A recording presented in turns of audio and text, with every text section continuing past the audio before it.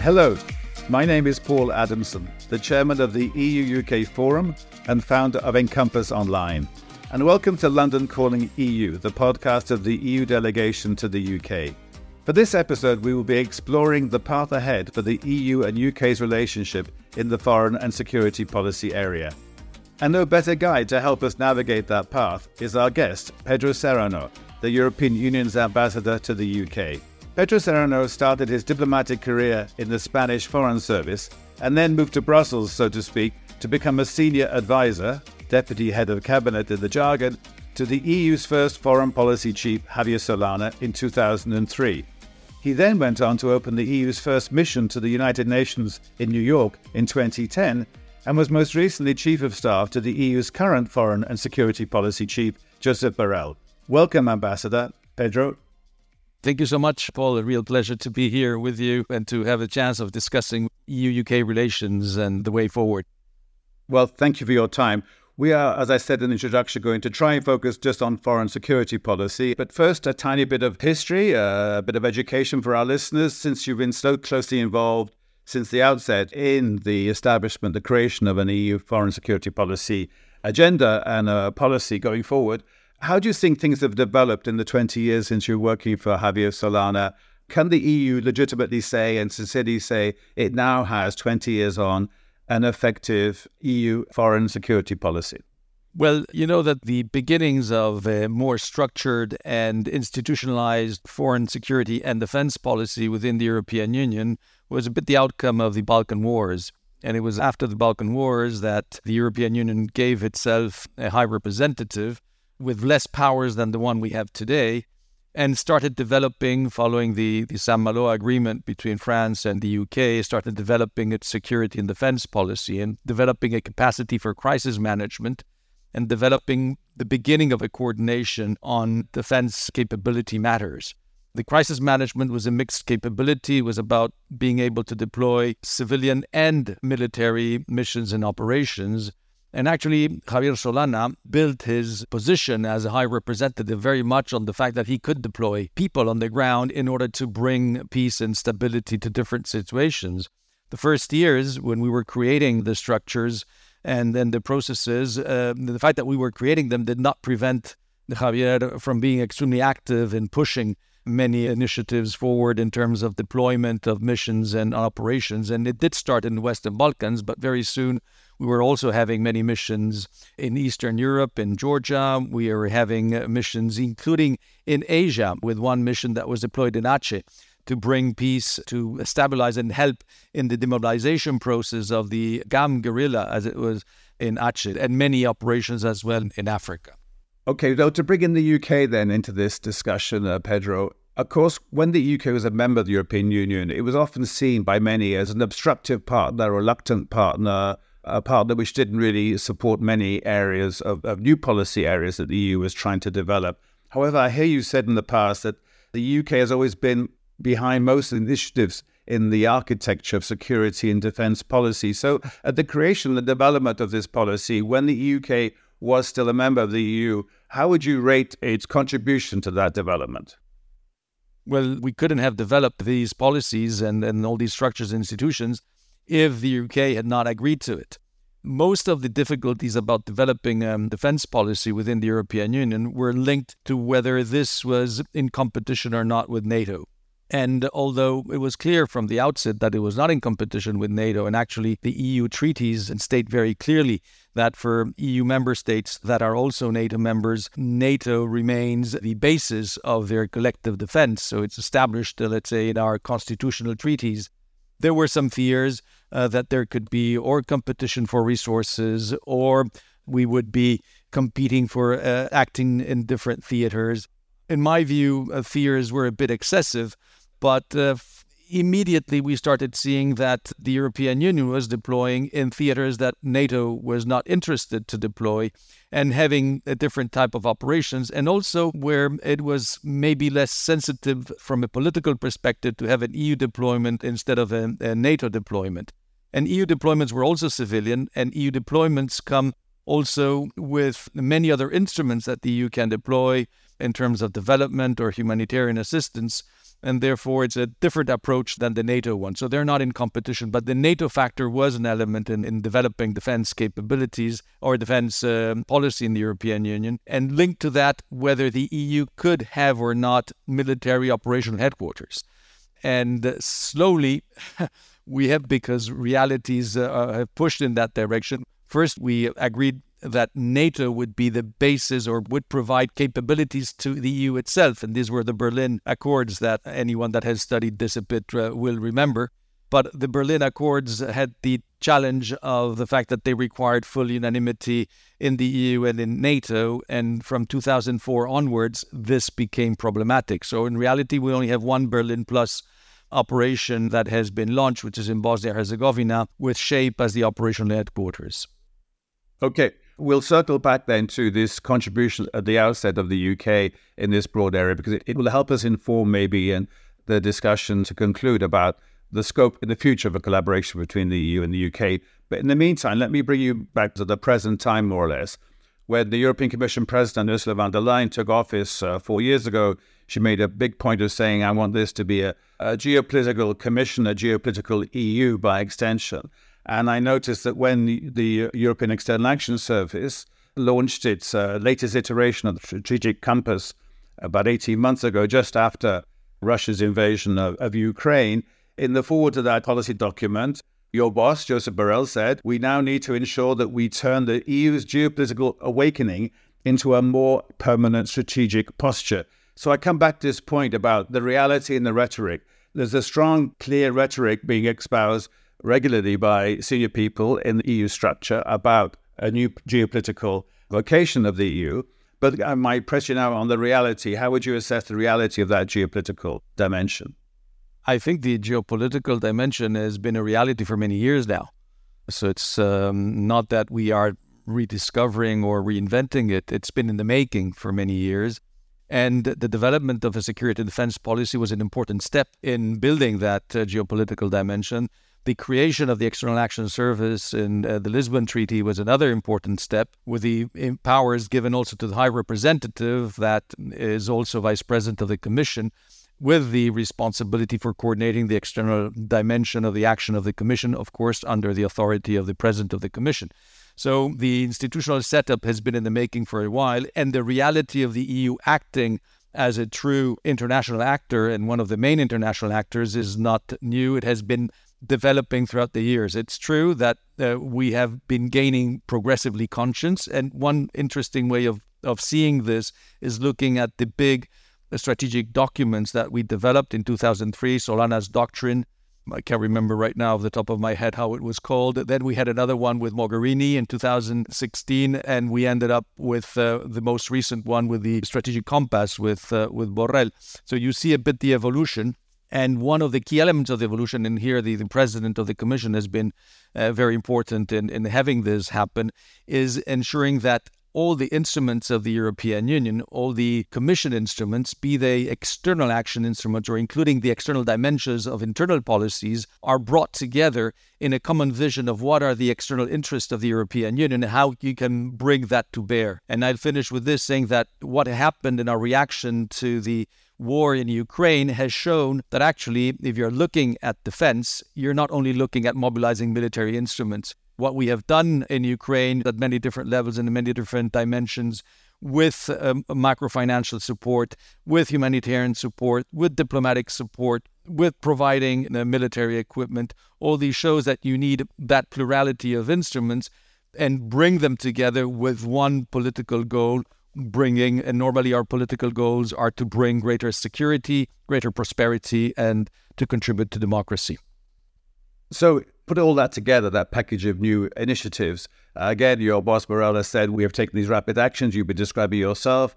And he uses the phrase broken several taboos along the way. In effect, what you've been talking about, sanctions, financing delivery of military equipment, etc., etc. Does this mean now, in effect, there's no going back? There's a new ratchet been reached, and the response of the EU in these kind of conflict areas like Ukraine, but potentially also the Middle East, frankly, is the new normal, the new reality? Well, the reality is that the European Union has become a vertebral column for security and democracy in Europe. And it cannot escape that reality. It has been honing its instruments in order to be able to respond to those needs. It has been increasing the coordination and the coordinated deployment of those instruments. Is this the end of a process? Have we reached? No, it's always, the European Union is, we refer to it always as a project. It's always in the making. And it has to improve. And are we doing things as wonderfully and as best as could be done? No, probably there's still a lot of progress to be done. But we have to look also at how other actors are intervening in the international community. Many of the problems that we're confronting are very intractable problems, very difficult, have been there for many decades, cannot be solved overnight. So it's not that the European Union is going to magically come up with solutions for all problems, but what it is doing, it is acting more decisively. By the way, the fact that member states want this to happen is vital. So member states want the European Union to become this actor with which they can align, through which they can also deploy their own means and support, obviously, their security and their interest. And this is, again, work in the making, and it will continue to be so. When you say the member states want the EU to act more decisively, and the language is littered with phrases like more effectiveness, greater speed, more rapid responses, how concerned are you at all, if at all rather, that a unity will be maintained across the EU 27, both in the case of Ukraine and frankly, we'll have to come on to it soon, the Middle East? There's a certain issue there. The EU is not automatically united on all fronts in these areas, is it? Well, the European Union has the enormous merit that it is not one country taking one decision, that it is bringing together 27 countries with more than 17 trillion economy with 450 million inhabitants. And that's not an easy thing to do. And there are many mechanisms that help us work together. The most important thing is that we share interests and we share values. And this helps us see most of our foreign affairs interest and defense interest in a similar way. And that's what really allows you at the end to act in common. If we look at what happened in Ukraine, I would say that we have been acting very much united and at a speed that no one would have ever imagined. We were able to put sanctions together in a matter of almost hours after the invasion took place. We were able to start providing for the first time ever military assistance, including delivering lethal equipment to Ukraine just a few days after the invasion took place. So the rapidity at which it has acted shows that, yes, that we're capable of very effective and very quick action. Is it very easy all the time? No, it's difficult to work with 27 member states, but that's part of the challenge that we have. And again, the big, let's say, comforting thought is that we really have common interests and that we do share values. And this helps us work together and identify common goals and what do we have to do to achieve those goals. Well, we have, as you know, both and I do, a new conflict to deal with in the Middle East. The EU has been widely criticised, the European Commission has been widely criticised about its initial response, about how to respond to, first of all, the attack by Hamas and then the response by the Israelis to that attack. Do you think that criticism has been justified? And do you think lessons, more importantly, maybe rather than going over old ground, lessons have been learned? Well, I think that the European Union has come with a good position, very much reflected in the statement that was delivered by the heads of state and government just a few days ago, in which all the elements of what is happening now were dealt with and addressed. And that is the position of the European Union. And it has been elaborated at the highest level by all heads of state and government of the European Union. So there is unity in thought, there is unity in messaging. It's such a difficult situation as the one that we've been experiencing with this horrific attack by a terrorist organization in Israel is obviously something that in initial reactions have needed to be further complemented by further reflection and further precision of thought and of line. And this is what is reflected very well in the statement by the 27 heads of state and government. Then a quick question before we move on to future EU-UK collaboration. Do you have any concerns that the EU, in its broadest manifestation, has the kind of the bandwidth, to use that jargon phrase, to deal with all these pressing matters? The crisis in the Middle East, Ukraine war is still going on, the aftermath of the pandemic in Europe, and so on and so on and so on. Does it have, in effect, the absorption capacity, to use another jargon phrase, to deal with all these crises?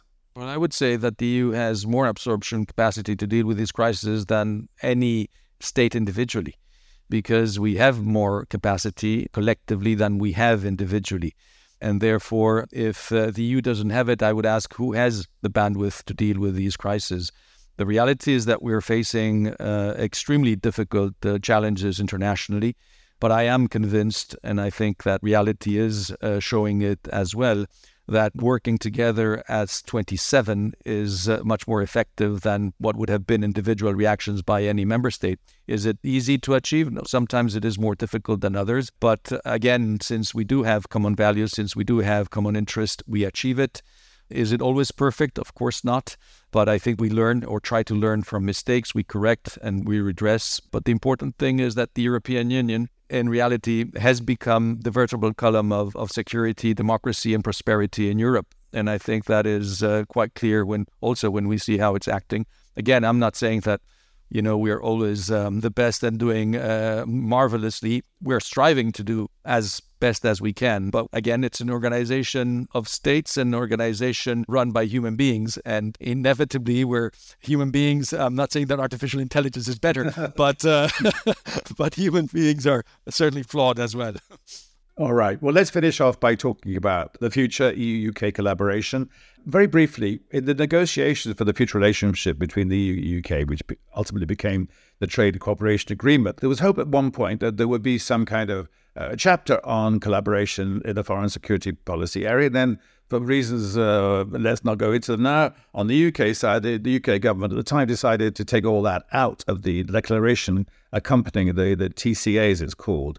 But could you give a flavour now for our listeners, before we talk about future possibilities, of what is currently going on? Maybe it doesn't always make headline news, but can you give some examples of where the EU and the UK are working together effectively, constructively, in the broad foreign security policy area? Well, Ukraine would be a very clear example of this. We've been sharing intelligence. We've been coordinating on sanctions from day one. We're increasingly coordinating as well. Well, we've been coordinating under the Ramstein process as well on delivery of military equipment. What is the Ramstein process, please, for people like me? Oh, sorry. Yes, apologies. It's coordination amongst essentially NATO allies on the military assistance that is being provided to Ukraine. And Ramstein is a main American base in Germany. And many meetings have been held there. We're also coordinating in terms of our political approach. We're coordinating on fighting disinformation and manipulation of information. We have regular exchanges as well on key foreign policy issues. So in reality, we maintain still quite a strong dialogue on all these issues, and I think to the mutual benefit. Does it matter that a lot of this collaboration is not, in effect, codified, is not set out in some kind of treaty or communique? Is now, more importantly, just to be pragmatic and get on with collaboration rather than spending too much time and giving ourselves too many headaches trying to work out how to make this more systematic and more structured, this collaboration? Well, pragmatism, I understand, has always been a word that the British are very fond of. And I would have to say that we are also very fond of it in the European Union. And in this case, we have ongoing cooperation in all these fields. It is working. If anyone wants to go beyond and develop it further, I'm sure that there will be interest in exploring what can be done further. But the important thing is that faced with the challenges that are confronting the international community, we're working together with the UK. And the final question then, Pedro, where would you see the next steps of collaboration between the EU and UK in this foreign security area? And where would you like it to? What kind of, on this path metaphor, what kind of path would you like the EU and the UK to go down in the next period? You mean for foreign security and defense policy? Yes, in foreign security policy. Again, I think it's maybe more of what we're doing. Yeah. And maybe at some point in a bit more systematic manner, it may be better. Do you see an appetite on both sides for that to happen? Let's see. I think there's a lot of interest on the UK side to continue this discussion. Then certainly there's an interest on our side. I think, if I look at the partners, international partners for the European Union, I would say that the UK, by its own nature and proximity and the values it upholds internationally, is the closest, most natural partner for the European Union, and I believe that it applies also the other way around. Okay, well, that's the end of our fascinating discussion. Pedro Serrano, thank you very much. Thank you so much, Paul. Real pleasure. You've been listening to London Calling EU, the podcast of the EU delegation to the UK. My name is Paul Adamson. Stay tuned for future episodes.